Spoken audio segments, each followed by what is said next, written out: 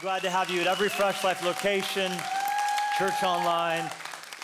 If you have a Bible, Jeremiah chapter 29, and we're in the midst of this amazing celebration of thousands and thousands of hours being served in community service. We're celebrating $1.5 million going out, outreach dollars, so very exciting. And we want to bring all of that energy with us into our time studying God's Word as we kind of speak about the subject of how to influence a city.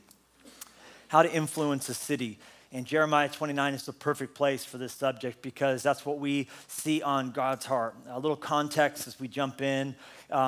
There's this nation called Israel, and it all came from this guy named Abraham. Abraham's the father of faith, and we look to him, of course, as an example of how to approach God through faith, but he was really the beginning of this just Jewish nation, Israel, and they were promised to be given a land, the land of Canaan, and out of that land, they would become this massive people, and out of this great people that God would bless as they trusted him would come a savior, a Messiah, who would come to cure what's been ailing mankind ever since the Garden of Eden, where we lost our connection to God through sin. And after Adam and Eve were banished from the Garden of Eden, we've been looking for and longing to be reconnected to God ever since. And the cure for all of this, the solution was going to be a Savior named Jesus. And so that's what you have in this story of the Jewish people. Well, their living in the land was conditional upon their following God's plan for their life. The ownership of the land was unconditional. It would always be theirs, an everlasting possession that God promised to David. There will always be this promise of this land, but they would not always get to occupy it. They would not always get to enjoy it unless they were walking with God. Now, there's a parallel to our relationship with God. If you've trusted Christ by faith, then every promise in Scripture is in him, yes, and in him, amen. You've been blessed with every spiritual blessing in heavenly places in Christ. You've been given all the power of the Holy Spirit that raised Christ Jesus from the dead. So it's an amazing thing. But your enjoyment of those things, your appropriation of those things, is conditional upon you walking in that relationship with Jesus Christ. You're saved by faith, but only as you walk in relationship, in unity with Jesus, abiding in the vine to bear much fruit, as Jesus would use the language in John 15. Are you going to get the benefit of what's yours? It's always yours. You just won't get to enjoy what's yours unless you walk with Jesus. And so what happened was the Jews, they were in this land, and it was great trouble to get them there. And we're talking the parting of the Red Sea and flies and blood and lice and all these issues that happened to get. It was a great problem to get them in there. And it took them 40 years. It was only supposed to take them 40 days. It took them 40 years to get in there. A whole generation perished in the wilderness. They finally get in. Now you have it. This land, it's got that new land smell. I mean, there's milk that's flowing. There's honey that's flowing. I don't even know what that looks like. It's like a Willy Wonka type of a situation. But here they are. They're in it. And what do? Almost immediately. I mean, they start turning their backs on God. They start drifting. I mean, it goes pretty good for David, but then after Solomon, I mean, it really nosedives quickly. And they start to want to become like the other people that surrounded them that did not follow God. These other nations that God said, be different from them, be distinct. You're a peculiar people, you're different people. But they wanted to be like the other people, to worship their gods. They began to drift. And most significantly, they stopped honoring God in a few specific ways, one of which was the observing of the Sabbath. Not only a day off once a week to rest for the soul, to restore, to be renewed, to remember that God is in control and that we're to honor and worship him, but also once every 7 years, they were to take the seventh year off and to let the land rest. And it was a statement of faith, because if you're going to take a whole year off of harvesting the land, you're saying, God, we believe that you're so good that what we get out of the 6 years is going to be enough to provide for the seventh year as well. And that we can say we're going to trust you. We're going to say that we're going to believe you're going to provide for us, that it's not dependent upon our own strength and energy and resourcefulness. Well, they didn't do this. For how long? Almost 500 years. For 490 years, they did not give that seventh year the land a chance to catch its breath and to replenish itself, really saying we need to trust ourselves. We need to trust in our resources, kind of like we would if we would rush into a day without first pausing to pray.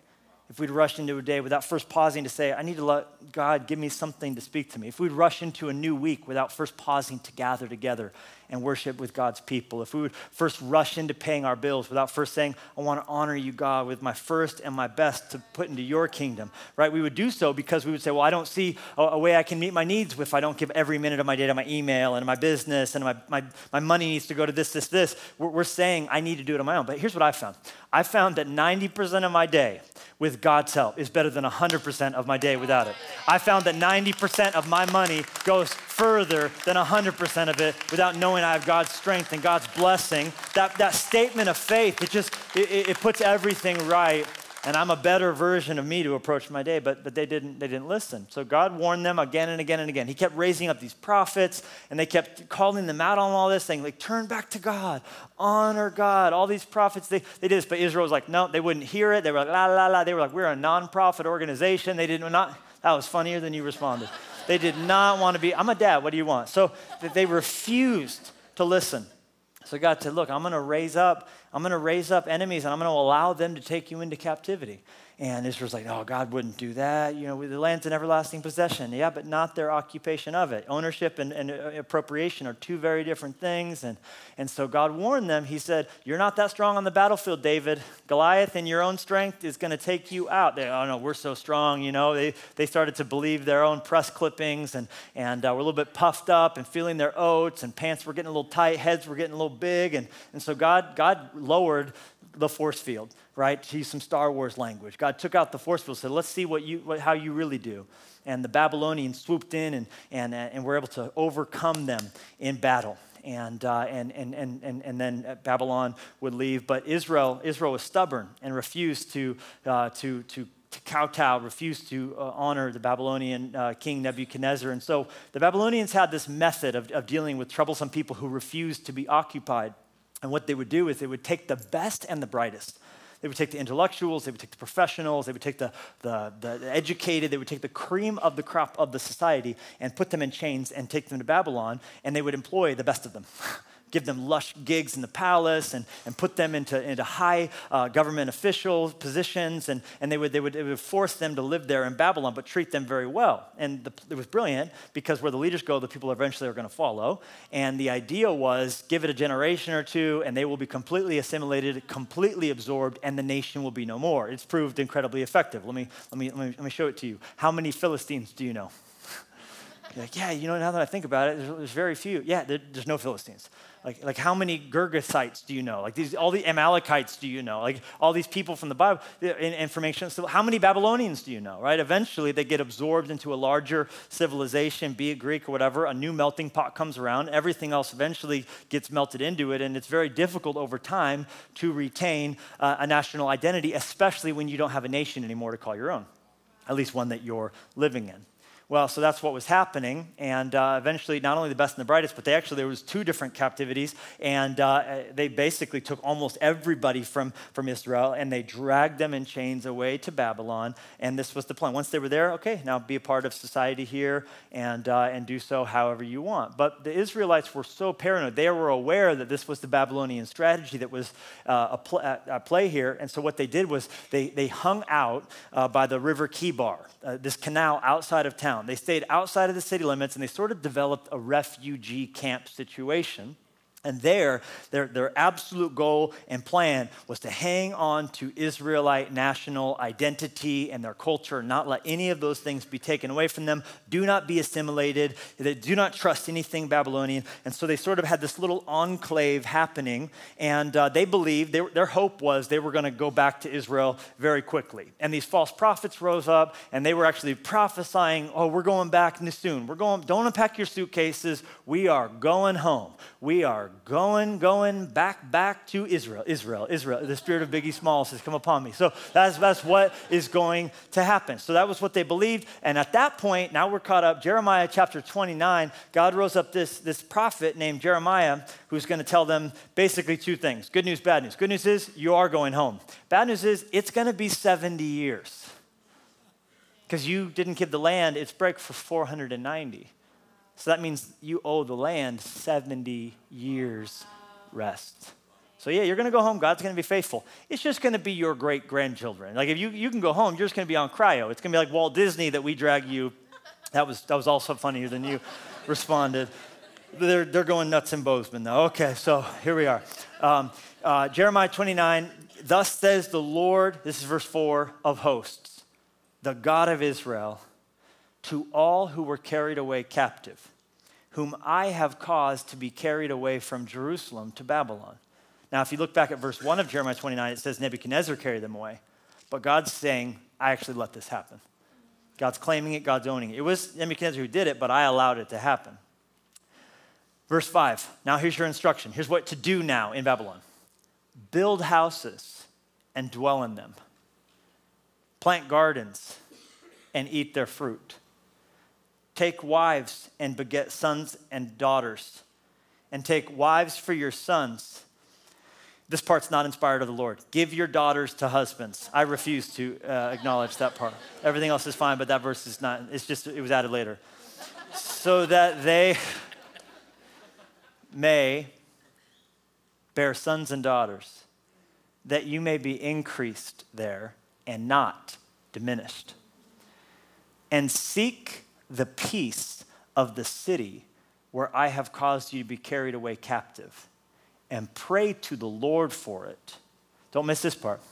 For in its peace, you will have peace. I'm going to pray, and I'm going to preach a message to you I'm calling the things that make for peace.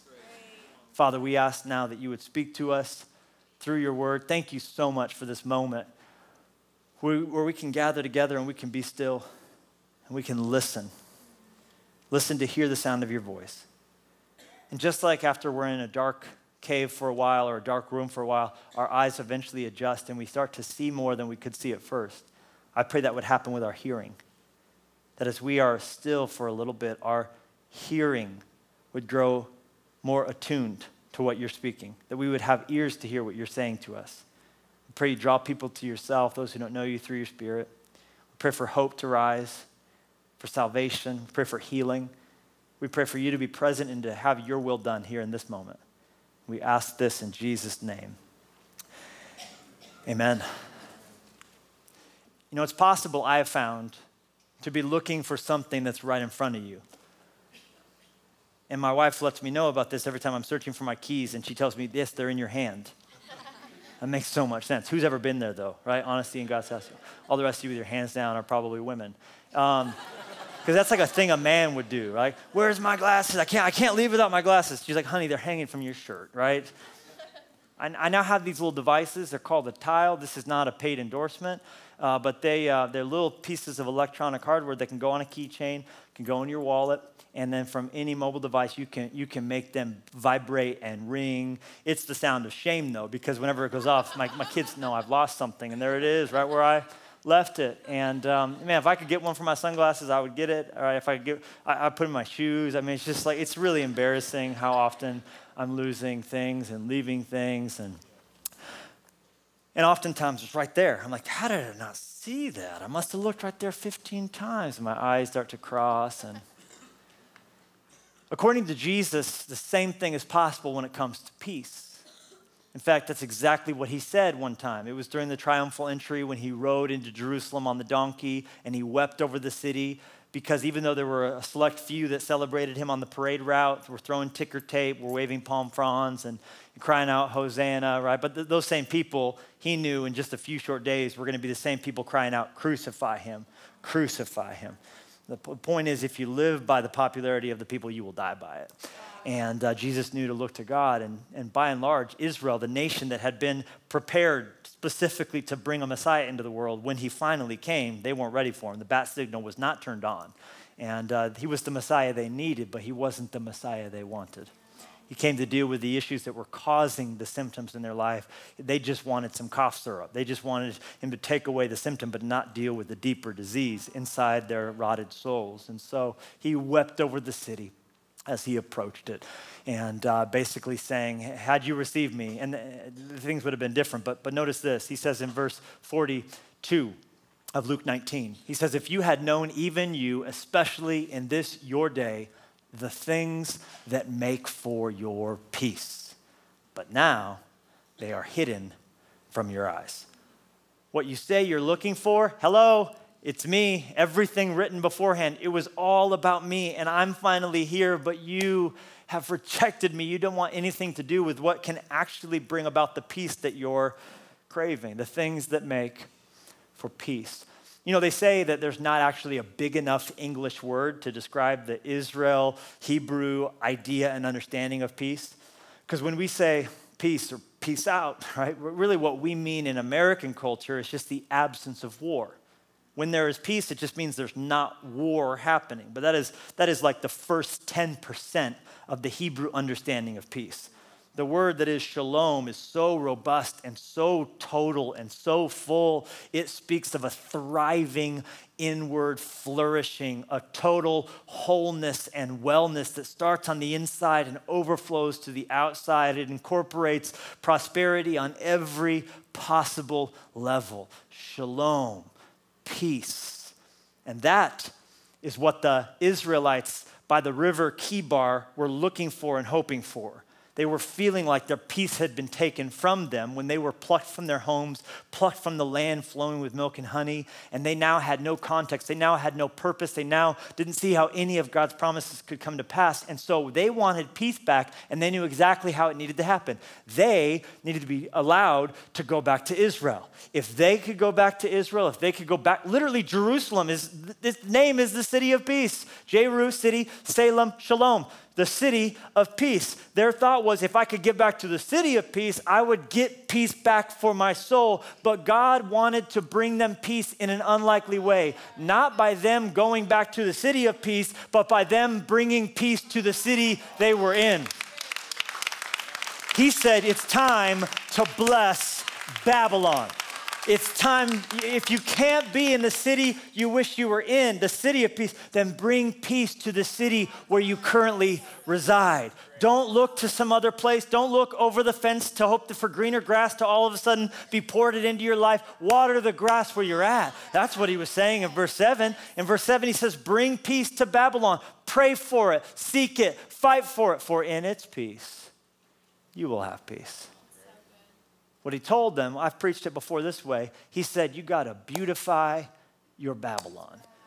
Yeah, one day you're getting back to Jerusalem, but it's not happening for 70 years. So you could spend your next 70 years moping around. You could spend your next 70 years just crying about the milk that you spilled.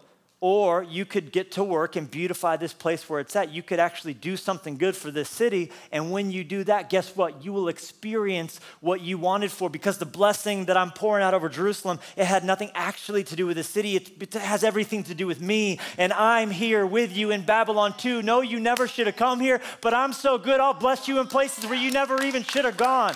That's our Savior, because Jerusalem might be the city of peace, but Jesus is the Prince of Peace, and he'll bring peace to your life, and he'll bring peace to your marriage, and he'll bring peace to your business, and he'll bring peace to your city if you get hip to what he's doing. And that's being a blessing where it doesn't deserve it, and it's blessing you even though you don't deserve it, and it's helping you to be a giver of peace, not just a consumer of it.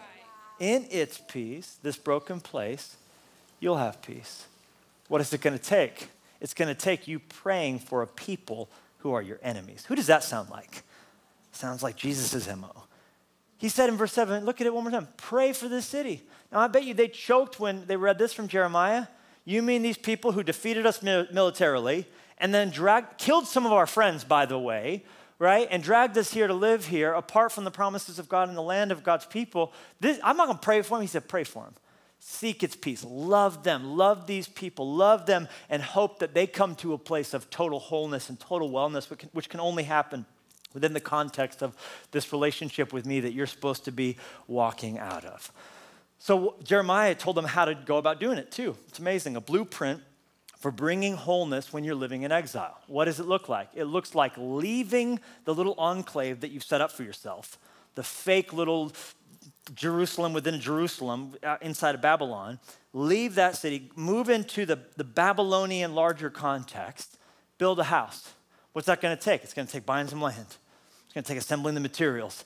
It's going to take getting a job. He was very specific about planting gardens. He was specific about having a mentality of what the next generation was going to look like. So here's the point. They couldn't pretend they were still in Israel when they were not. They needed to learn how to live in exile. And this is so helpful for you and for me. You're like, really? Well, I mean, it sounds nice. I'll file it away if I ever am in a refugee-like situation, but I don't really see. Oh, you didn't know? The New Testament says every follower of Jesus is technically in exile right now. James 1:1, 1 Peter 1:1. Really, ever since Genesis 3, we've been banished from God's presence. We're technically in exile. In fact, the dictionary definition of the word exile is someone who lives away from their native country. And Scripture says that this world, this current system, this kingdom here of this world as it presently is, to a Jesus follower is not your home country anymore. Jesus said to Pilate, my followers would fight if they were of this kingdom, but my kingdom is not of this world. His kingdom is of heaven. Now, if we want to spoil it, at the end of the Bible, heaven, God's kingdom, comes back to this earth. And just as they once were, they are fused together. And this whole thing plays out into the sunset with a new heaven and a new earth where righteousness dwells forever. But currently, as it is today, this world is not our home. We live here, but we're in exile because our kingdom is somewhere else. Our true home, our ultimate home is in heaven, where we're going to live forever. And we're supposed to always remember that. Your technical status right now is this, and mine is this way as well, if we're Jesus followers. Resident alien. Resident alien. Now, alien is good because it reminds us we're going to live in heaven. That's how we should live. That's how we should think, how we approach all the situations and decisions and values of life and worship of life. It should be determined by our alien status. But what Jeremiah is speaking to is the resident status, how to reside here. And what he's telling them and what God would have you to know is the key to making a difference here is to view this as your current residence with your heart still set on the alien status of your future home. So what does it look like to flourish in exile? What does it mean to approach life here now, even though you know it's not your ultimate home, but to make a home away from home out of it? Well, there are two approaches commonly taken by Jesus followers that are both a trap, that are both a mistake. Jot them down if you take notes in church. Number one, mistake would be separation. And that's what the Jews were doing by the river Kibar, which is a good desire, not be assimilated and thus completely annihilated. So stay away from the icky Babylonian system and world. Ooh, cooties, don't let them touch us. That's how the Pharisees got started. This idea of we want to protect ourselves. We want to stay true to God. So we clamp down. But here's the mistake with that, which has been expressed in lots of different ways, from Amish communities to monasteries. A good desire, stay holy, stay pure, but that retreats from a world that we're meant to reach. And almost always leads to legalism. And thus death. So it's just now this man-made system, and it's trying to live like we're already in heaven when we're not.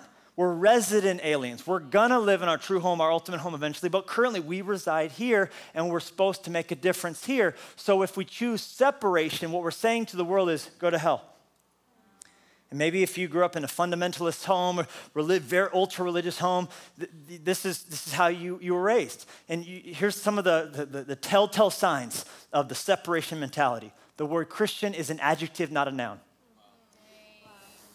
A Christian's a noun, meaning I'm a Christian, you're a Christian. If we're Jesus followers, we are Christian. Only people can be Christians. But in a separation mentality, it becomes a type of music. It becomes a type of literature. It becomes a type of entertainment. Like, you can only listen to Christian music. Like, wait, hold on a second. Is there Christian music? I mean, I realize there's worship we would sing in a context of a congregation. There's worship music for the church. But can music be Christian? Answer, no, it can't. Because music doesn't have a soul. Music doesn't live forever. Jesus' blood wasn't shed to purchase music. Only people can be followers of Jesus, right? So there's good music and bad music, right? It's like, can Christians dance? We'll put some music on. We'll find out if you can dance. Some Christians can, some Christians can't. It's this legalistic thinking that reduces us to Christian music, Christian food. And one of our staff members a while back, they were good-hearted. They came to me and said, Pastor, can we put a gym in at the broadcast campus so some of the central staff can work out? And I said, yeah, that's a great idea. And they go, awesome. And I said, and if we play our cards right, none of us will ever have to touch any non-believers ever. Yeah, they reacted like you imagine they would. They're sad about that. But you see, the church staff, we are at a decided disadvantage because our 9 to 5 hours are spent around Christians. We don't do very well witnessing around the offices, right? The point is, we need a context to engage with people who don't know Jesus so we can share the light, the hope, the life that we have with people. We shouldn't be looking for fewer arenas to be around non-believers, but more opportunities to go into the world, to move into the neighborhood, to move into the city, to build a house and get to know the people around us, to get to know the people we're working out amongst, and to be able to be in people's lives so we can point them to Jesus who has supposedly saved our souls. So separation, it's a mistake, it's a trap. And so is the other error on the other side. The devil doesn't care which side of the horse you fall off so long as you don't ride the horse. The other mistake is imitation. This is where you don't separate from the world. This is the complete other approach. Well, I don't want to do that, so we just go hog wild with the world, doing all the things that the world does, valuing the same things that the world values. And what happens, this is a subtle drift, by the way, this one. This usually starts out with a good heart. I want to be around people, but quickly, it often starts out with a sort of theological liberalism. You know what Jesus teaches, but it's moving away from those things. Well, maybe he means this, and then it becomes a moral liberalism. And this is nothing political. I'm talking about theological and moral liberalism. Start fudging some things, and listen, it's great-hearted to be. I'm going to be in the world and loving these people and be around them. But then, listen, it's very challenging to accurately tell people about the hope that's in Christ Jesus when you're pissed drunk. Like, it's just a really bad look. And so you're doing the same. You wanted to go out for a beer with a bro, but then when one turns to 6 beers, listen, it's very difficult now to be the salt and light when you're smashed and you can't pronounce salt and light, right? And so what happens is you sort of become like the world with a heart to reach the world, but then you have nothing to offer the world anymore. And when we're approaching sex and when we're approaching money and when we're approaching power the same way that the world approaches it, we're not accurately representing the kingdom like we're meant to do.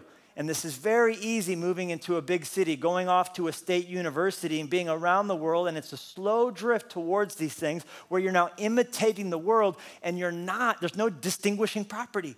There's no difference.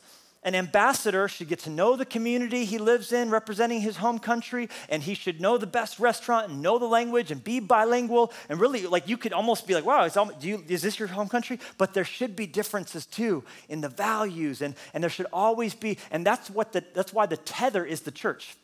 The tether is the gathering together.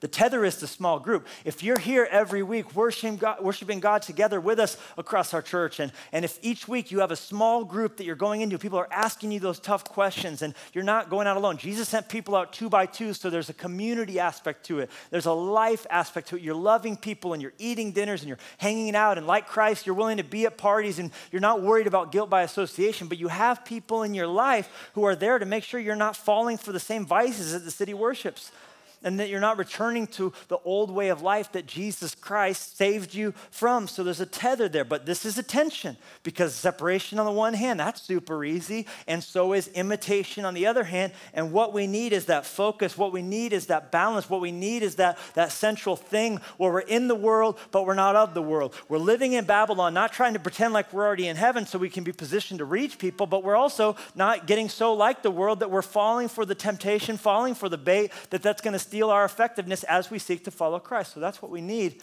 is that right there down the middle. And that's so difficult to achieve, but what he pointed them to is what we can find power in as well as we seek to live well and flourish in exile. Got a couple quick notes as you seek to do those things that might be helpful, that I hope you'll jot down. As you approach your time on this earth in exile, number one, work hard. Work hard. I think it's really easy, especially as millennials, to mistake difficulty with something being bad. Something that's hard It must automatically be bad. It wasn't always that way. There was a day when generations were almost taught like nothing in life comes without the sweat of your brow, without the calluses of your hand. And it was almost like you didn't trust or you were suspicious of a free lunch. Now, we've done a complete 180. Millennials and younger, we're not only not suspicious of the free lunch, we want 4 of them, please. And we would actually like it our way, no pickles, right? And we've kind of come around. And I try not to slam down on anyone because of the culture they were born in, because of the time in which they were born. I don't happen to believe any of us had the luxury of choosing when we would get to be born and what would, like people love to bash millennials. Oh, they're so lazy on the blah, blah, blah. It's like, no one asked me would I like to be born with the internet. This is the life that I got. It's the only life I've ever known. So I'm not gonna ever bash you because you're 60 or because you're 15, but what I am gonna do is call you up to a higher level where at times what our age we've grown up in has not informed us properly. So here's the biblical idea of a work ethic, that we would work hard and we would not mistake something being difficult for something being bad. In fact, Colossians 3 puts it this way. It says, and whatever you do. Someone say, whatever you do. In word or deed, do all in the name of the Lord Jesus. Whatever you do, we should approach any job, any endeavor, anything we do with the same intensity and passion and excellence that we would do so if we knew Jesus was standing right over our shoulder watching us. Now, how this does butt up to being 18 to 34, which is how they loosely define a millennial, is this. The New York Post says millennials are serial job hoppers, walking away from any sort of commitment, church, job, whatever, relationship, the moment their mood drops from ecstatic, I'm so happy, to merely content. I gotta get out of this situation. This is terrible. In fact, according to Gallup, in 2016, 21% of millennials left their most recent job after less than a year. Now, what happens after only 11 months at a job? Well, this is kind of getting hard now, right? This is getting hard, and the fun's kind of wearing off, and so we go looking for something new. But here's the point. If we're gonna live in these cities, if we're gonna live in Babylon, we need to approach things with a work ethic. We need to approach things with a commitment. Let's understand that something being hard doesn't make it bad. And often you get to breakthrough when you push through something being hard. And those around us shouldn't know that we're a Christian merely because we told them.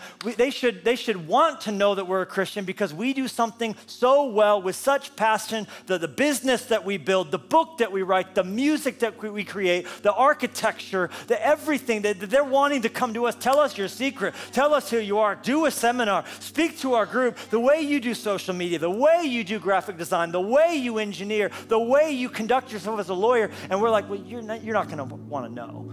You won't want to know. Please tell me. Well, here's the thing. Jesus died for me. He's an excellent God, and he saved me all the way. And so I live with passion fueled by my Creator, and I'm a follower of Jesus of Nazareth. It's crazy, I know. He died, rose from the dead. I believe he's going to do the same for me, and that informs how I design buildings. I thought you didn't want to know. They're like, that's it. Well, you wouldn't want to know. What? I'll tell you more. No, you wouldn't want to come with me to church on Sunday at 10 or 12. But I could save you a seat. You see what I'm saying? But I think tragically, sometimes something being Christian means it's crappy, but with a Christian fish on it. It's bad art, but there's a verse somewhere in it, so it's got to be good somehow. But we should work hard. Second thing, jot this down. We should do good.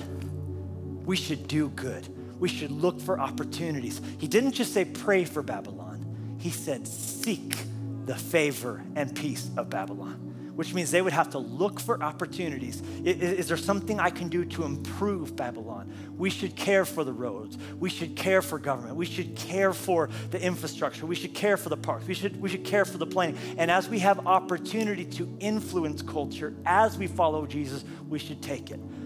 The Jews are a tremendous example of this. They managed to retain their identity as a people without even having a nation for almost 2,000 years. And no matter where they got dispersed, through every difficulty they went through, including the Holocaust, they retained their culture and customs and identity and refused to be gobbled up by a community and a melting pot. But in the same time, they took influential places and roles within the communities that they scattered to. How does that look in America today? Well, they're back in Israel in 1948, the month of May. They're back in the land of Israel, but many of the Jews are still living all over the world. And here's the staggering thing. Less than 2% of the American population is Jewish, but a staggering amount of influential positions within our country are held by those of the Jewish background. Google Jews in Hollywood. It's unbelievable, the amount of directors and actors, the way they influence real estate and Wall Street and politics, because they've been scattered but retain their identity. And that's exactly what Scripture says as Jesus followers we are to do. We're to hold influence by working hard and by doing good and seizing influence as we live well, but retaining our mentality of homeland, retaining the mentality of heaven, retaining the idea of the coming kingdom of God, and that we would influence and be a source of good and a source of blessing. And if you want to know what this looks like, look at Daniel and look at Nehemiah and look at Joseph and look at Esther. Look at those who had opportunity to take positions that could do good in a city, but kept their heart on track for heaven. All right, there's a third thing. You're going to love it. Enjoy life. Enjoy life. Don't you just love the beauty of him wanting them to build a house and they could dream, what kind of house are we gonna build? Enjoy life, plan the home. Enjoy how the landscaping is gonna be and where the flowers are all gonna be. I just think we live in some of the best places in the world. Salt Lake City is a great city. Helena's an amazing city. Missoula, there's a big old M on the hill. You gotta love Zootown. I think we ought to love Billings. It's an amazing place. It's a beautiful place. And Bozeman, are you kidding me? And Kalispell, what? K-Town, Whitefish is extraordinary. We got Glacier Park, we got Yellowstone. We should love these places. We should love Polson. It's by the lake, yo. Jackson Hole, what? It's ridiculous. Great Falls, there's waterfalls. Lewis and Clark, we're all up in these places. We should love the places, enjoy the art, enjoy the beauty, enjoy the nature. We should be the biggest fans of these places that God has called us to live. Let's get something out of it. Let's get the most of it. We could just, well, I'm gonna be in heaven one day, or we could enjoy, listen to me. If to God your life was worth saving, to you your life should be worth savoring. There's a fourth, and then we're done. As you live in exile, as you live out this time as a resident alien, please do be patient. You can't just love your city one time and walk away and expect it to be different. In fact, in the text, I see this contrast. Look what he says. He says in verse 5, build houses and eat the fruit. Oh, sorry. Plant gardens and eat the fruit. Plant gardens. He did say build houses too, but plant gardens, eat the fruit. One sentence. One sentence. Plant garden, eat the fruit. Doesn't it make it sound instantaneous? Well, yeah, because you got it on Amazon Prime. That's how we approach stuff. Plant garden, eat fruit. Plant garden, eat fruit. Plant garden, eat fruit. Listen to me. I planted a tree, apple tree, in my garden a year ago. A whole year ago. These apple trees, I put in 2 of them. And it's now been more than a year, and there's tiny little fruit. But the nursery said, first year fruit, you don't even eat that. It's about second year fruit. It's about third year fruit. It's about fourth year fruit. It's not plant garden, eat fruit. It's plant garden, 2 years, I'm still waiting, but I look at them every day. I'm gonna eat you one day. I'm gonna eat you. I'm gonna little water on you one. I'm gonna pick fertilizer, and a couple of years later, let me tell you, cities don't get built in a day, and cities won't change overnight. We can't be in this fight for just a moment. We gotta keep on believing. We gotta keep on dreaming and doing good and loving and living. We gotta be in people's lives because they're not a project, they're people. They were paid for with the blood of Jesus. He's gonna build his church, and we get to be a part of it. We get to rock this city. Wow, what an incredible message. Thank you so much for joining us this week in this teaching from Fresh Life Church. If while you were watching this, you made the decision to follow Jesus, we want to say we are so excited for you. And if you'll click on the Know God tab, it will take you to a short video, and you can learn a little bit more about what it looks like to be in relationship with Jesus. We'd also love to support you in your decision and send some resources that will help you get your relationship with Christ started off on the right foot. In addition to that, If you've been impacted by Fresh Life Church in any way, we would love to hear about it. If you'll click on the Share Your Story tab, it will take you to a form that you can fill out, letting us know what God is doing in your life. And trust me when I say this, these stories are so encouraging, not only to our staff, but to our church family. If you would like to partner with us financially and support what God is doing through this ministry, click on the Give tab, and it will take you to a safe and secure giving site where you can set up a one-time or reoccurring gift so that we can continue to see those stranded in sin find life and liberty in Jesus Christ. Thank you so much for watching.